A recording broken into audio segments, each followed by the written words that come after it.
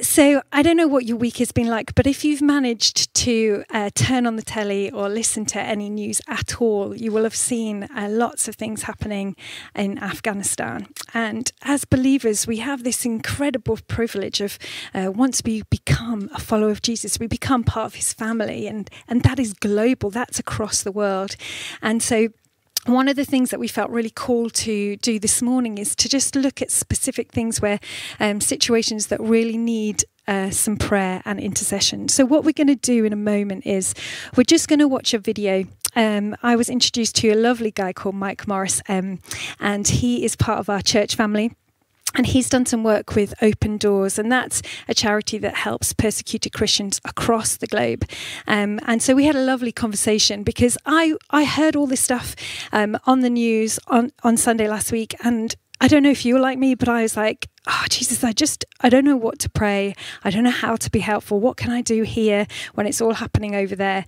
But there is hope, and we can actually do lots of things. And so that's what we're going to look at this morning. So we're going to have a little look at that video. And then after that, we're also going to hear a beautiful testimony of something that we just heard through this morning through our church family. And then we're going to have some time to pray. We're going to give you some opportunity and some space to stop and to listen to Jesus. I don't know about you, but my life is busy and loud a lot of the time, and I'm trying to find spaces to carve out that are just for me and Jesus. And so we're going to give you some space to do that. So you might want to grab a piece of paper or a pen or something that you can write down some things that he might be speaking to you about. So first off, we're going to have a little look at this video of the conversation that I had with Mike Morris. Thank you so much, Mike, for joining me. It's lovely to have you with us. Could you just explain for people who might not have met you before who you are and how long you've been at Vine Life? I've been about 3, maybe 4 years at Vine Life after returning to Manchester. I'm originally from Manchester and left to go to university in those years and only just came back. But in the meantime, lived a lot outside the UK, 20 odd years in France, many years in Africa and the Middle East, in different countries for work and of course, and everything. So it's been quite a journey back home again. Here I am in central Manchester in a converted cotton mill in the centre of Cottonopolis. Oh, lovely. Yeah, I mean, it does look great there, just to say. Yeah. Well, it's lovely to have you back, and thank you so much for jumping on this, because I think one of the things we have just seen through the news this week is just how it's escalated in Afghanistan. And so I'd love to hear more from you in terms of your experience there, but also just for people that may not really know what's going on in that area and what's been happening and why it's escalated. If you wouldn't mind just telling us a little bit about Afghanistan and your experience there. It's over 40 years since I was in Afghanistan, and I used to live next door in Iran for a period of time and go over there from there. Afghanistan is a very strange location. It's almost in the middle of nowhere. It's surrounded by huge other countries, Iran, Russia, China, India, Pakistan. It's surrounded by probably about 2/3 of the world's population. And yet it's still very, let's call it primitive country in many ways. When I was first there, I got this strange impression that if you walked to the end of the street, you'd fall off the edge of the world. It had that feeling of remoteness. Wow. And the military who were around, they were all youngsters, and they were carrying big guns, and they had bayonets about 4 feet long. And they slouched around in big boots, and you felt, wow, this is like the end of the world. And it's been like that for 2,000 years or more. Remote, and even Alexander the Great had problems going through there. And since then, they've been referred to as the graveyard of empires. Why is that? It's highly diversified from a tribal point of view, religious point of view, Shia and Sunni Muslims. And what impressed me as I was traveling around the country was the way that people would live in the country areas in towers. The buildings were about 5 stories high, and only the size of 2 or 3 rooms on the ground, footprint, but four or five, 6 stories high. The bottom 2 stories had no windows. All there was a ladder going up to the 3rd story. So each home for each family, even within a village, was a fortress. Wow. So there were tribal threats, and there were also interfamilial vendettas and so on. So it's a very warlike country. It's been a very warlike country for a long, long time. And the only thing that ever unites them is a foreign invader. As soon as the foreign invasion, then they all lock together. But when the foreign invasion goes, then it all falls apart. And so in the early 80s, the Russians invaded. Even the Russians couldn't control. Before that, the British, the Empire had come around over there. And then it was followed, of course, by 9/11, by which time the Taliban took over. The Mujahideen, who'd got rid of the Russians, they took over from them. Then there's the US and the UK involvement. And since then, it's been 20 years, as we know, coming up to the anniversary. So that's kind of the background. And some of the scenes that we've seen on the media obviously have been quite shocking this week, and especially for some people who haven't been following the journey of the country. Yeah. And what's kind of impacted you from what you've seen? It's very strange that Afghanistan is almost totally Muslim country, to the extent that Open Doors, who keeps a check on all of the Christian persecution throughout the world, has a list of 50 countries where it's dangerous to be a Christian. Afghanistan is number 2 on that list. North Korea is number 1. Therefore, Afghanistan is number 1 on the list of dangerous to be Christian countries in the Islamic world. And yet, you now have an invasion of the Taliban, which all the Muslims in the country are even more afraid of because they are even more fundamentalist. So it's a very strange irony that this has come about in this way. But to the scenes at the airport, well, I think a lot of the fear comes from within the people who've been at work with the government, that's just left, and has worked with Westerners, because they are listed. The Taliban knows their names. They're looking out for them. And the challenge is that if you get to the airport with your documents and get to the border, the controls there, you can have a chance of getting on the airplane. The only problem is, as soon as the Taliban see you've got the proof that you need to get through the Americans and the UK services, the Taliban have got you. There's the proof. Or you show it with no documents, then you can't get through into the airport. That's the dilemma. Wow. Yeah, I mean, obviously it's been horrific, and obviously one of the things we want to talk about is how we pray. But before we just get to that, can you just talk a little bit about what it's like to be a Christian there? Obviously, I know you've done a lot of stuff with Open Doors and that kind of thing. And what's it going to be like for the Christians that are in the country at the moment? For them, you have to keep your faith totally secret, even from members of your family, because they can come under such pressure that if they know that you are Christian, that they're afraid that other people will find out. And even to them personally, there is a feature of Islam that it's a mortal sin to convert from Islam to Christianity or another religion. And you are therefore become a danger and a threat to anybody else who does not turn you in.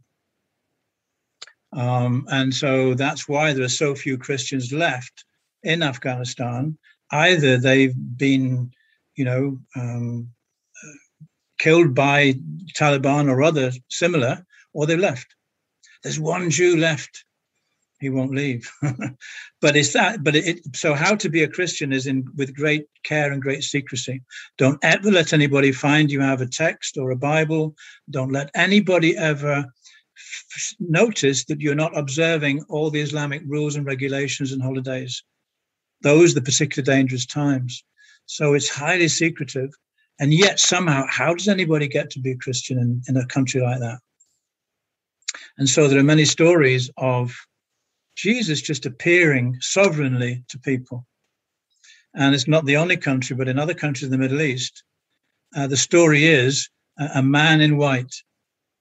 I know of even people who will go take taxi rides nearly every day, and they want to know from the taxi driver, have you had a dream where there's a man in white? Often they say, oh yes, who is it? They'll tell them it's Jesus, and so on. That's how people get to be Christians. It's the only way to be reached is Jesus goes in there directly, and then they'll get a verse here and a verse there, and somehow it's the Holy. Even in the Soviet Russia before, the Holy Spirit organizes things, and people will meet, and they just get a feeling from the Holy Spirit. I know I'll go and have a coffee in such and such a place, and somebody will sit next to me, and they will be a Christian, and it happens. That is how God works in these places. Yeah, it's beautiful, and it's kind of stuff that you read in the Gospels, isn't it? In Acts. Yeah, absolutely. Yeah.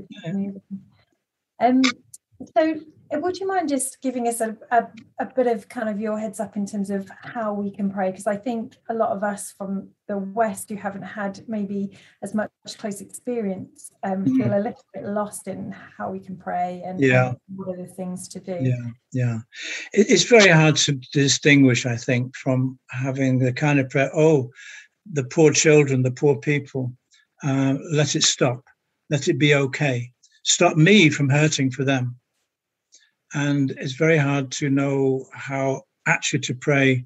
And I think, as we were saying earlier, as in so many of these situations in our home lives and in any other kind of, is to hear what God is saying and do what we see Him doing. And that is purely personal with ourselves and God. That we take time out just to listen and to just try to quieten our hearts and to hear what He's saying and pray His prayers. So what came to me on my part was that Christians should not be denounced by Muslims to government authorities just in order to save themselves, because it's not totally unlikely that some Christians will be known to other Muslims, friends, neighbors, family, and they keep quiet. But these days, that they not be denounced, because they will be eliminated. And also that Christians themselves, with the courage only that they can receive from the Holy Spirit, should not denounce other Muslims to the Taliban who they know have worked with the government.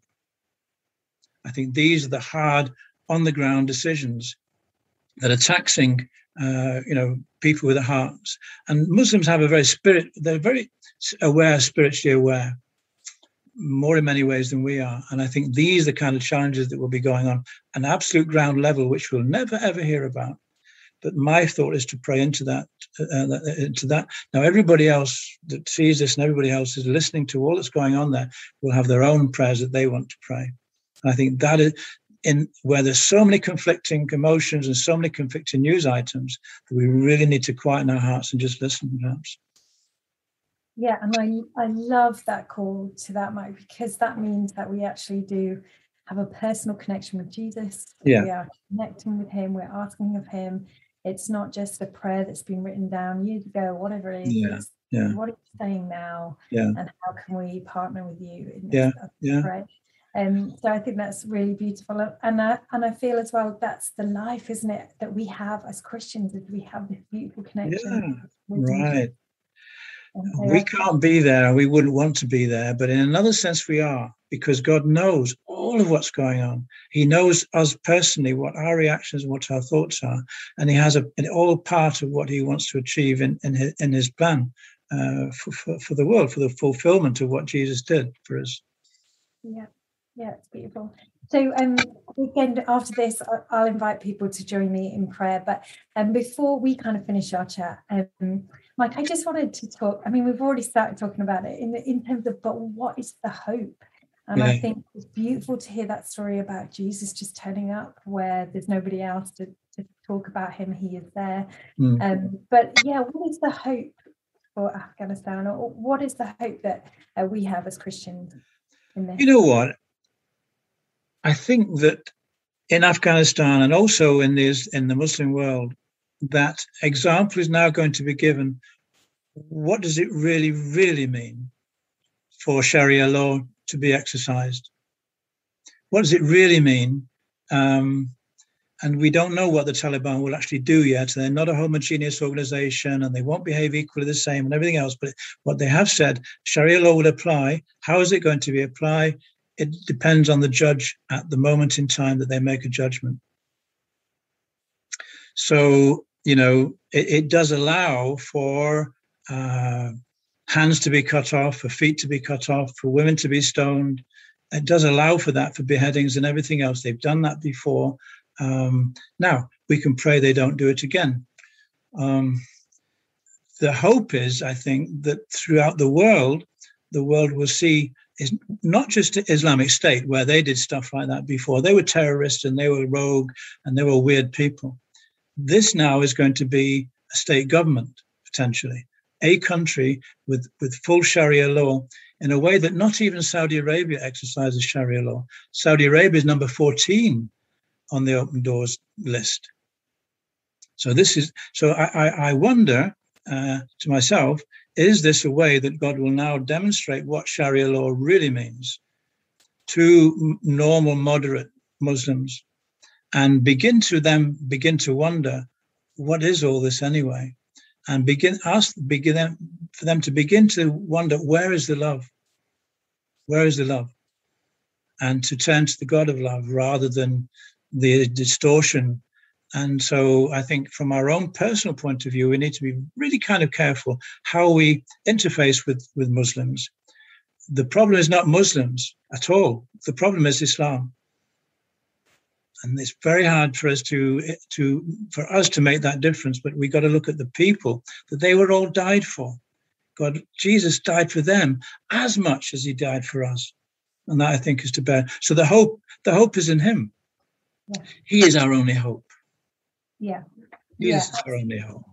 Yeah. And that's really important, isn't it? To hold is that actually, Jesus loves us all, and that is the kind of shocking truth of the gospel, and actually how we pray for those people, and especially some of the guys in the Taliban at this time. Absolutely.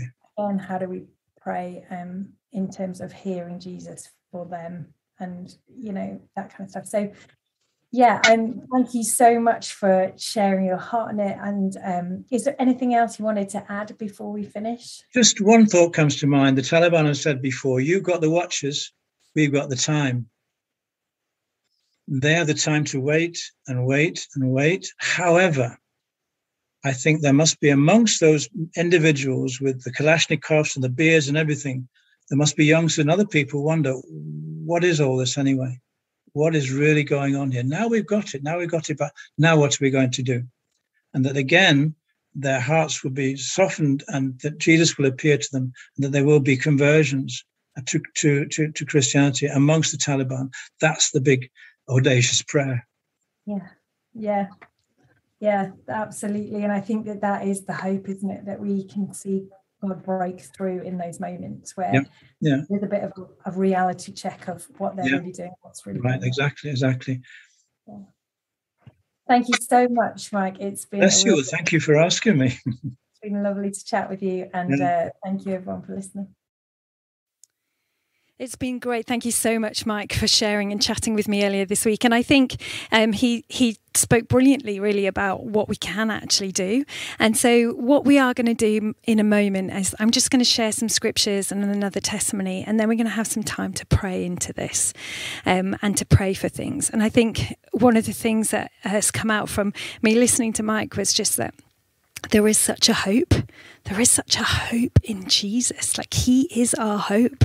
And as we pray, we are looking and speaking to him, and he's alive.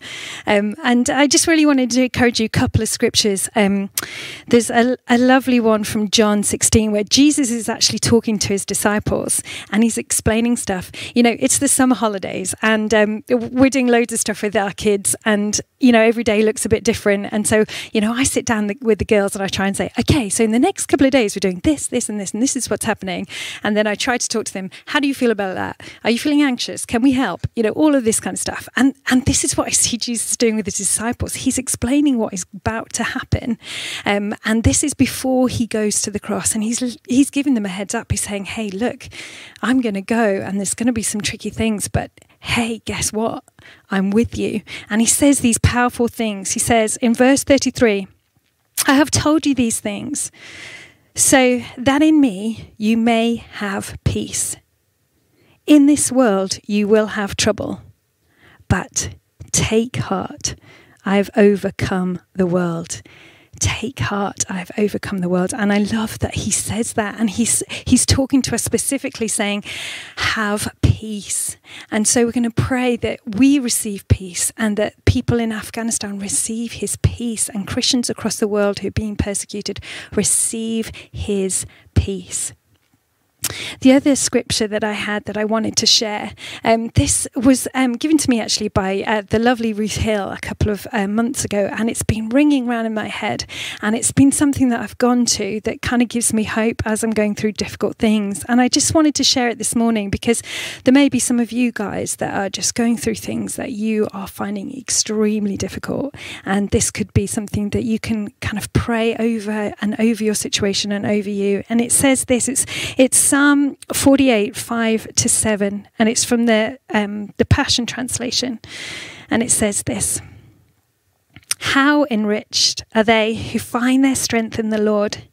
Within their hearts are highways of holiness, even when their paths wind through the dark valley of tears.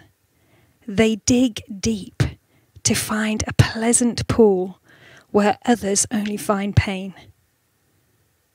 He gives them a brook of blessing filled from the rain of an outpouring. They grow stronger and stronger with every step forward, and the God of all gods will appear before them in Zion. It's this beautiful promise to us that as we go through difficult things, that actually we are not alone, and that actually there's a beautiful place of blessing that we can still find even in these situations. Mike alluded to it, didn't he, that Jesus turns up. I love some of the stories from Corrie ten Boom of like where she was in a concentration camp and she was covered by an angel so that her Bible didn't get stolen. I mean, in these moments of extreme difficulty, we can trust that Jesus can be found.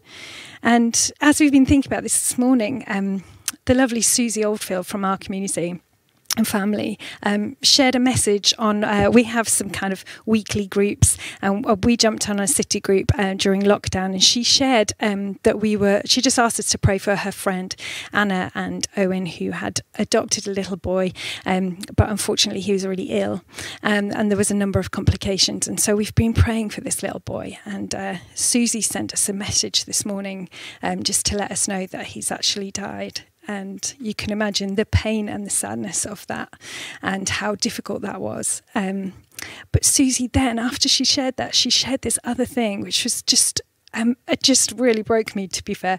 But it was just that the mum, Anna, felt the Holy Spirit say to her a couple of days before, I want you to tell him what I look like. And so Anna wrote, just in the kind of style of a Gruffalo poem about what Jesus would look like, so that this little boy would know what to expect when he meets Jesus. And so I just wanted to read that poem to you because it was so powerful, and it reminded me again this morning of that we are living here now, but we also have an eternal perspective, and that there will be one day where we get to meet Jesus face to face, and that is also the hope that we carry. And so I just wanted to share this poem with you just before we go into a time of praying and just giving space for Jesus to speak to us. This is the Jesus that Roman met. He has powerful words. He is the Lord of Lords.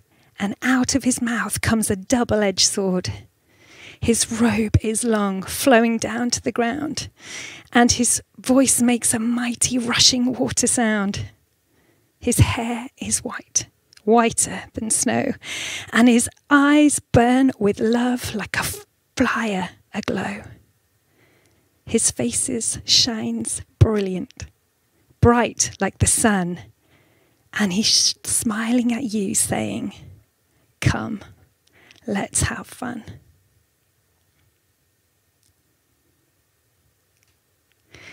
He is alive and he is with us. And so we're just going to spend some time just to welcome him and to allow him to speak to us. And so I'm just going to offer some space now. Wherever you are, why don't you just maybe put your phone down, or maybe sit down, or however you want to just spend some time with Jesus, just listening to his voice. What is he saying? Where are the pleasant pools where others only find pain?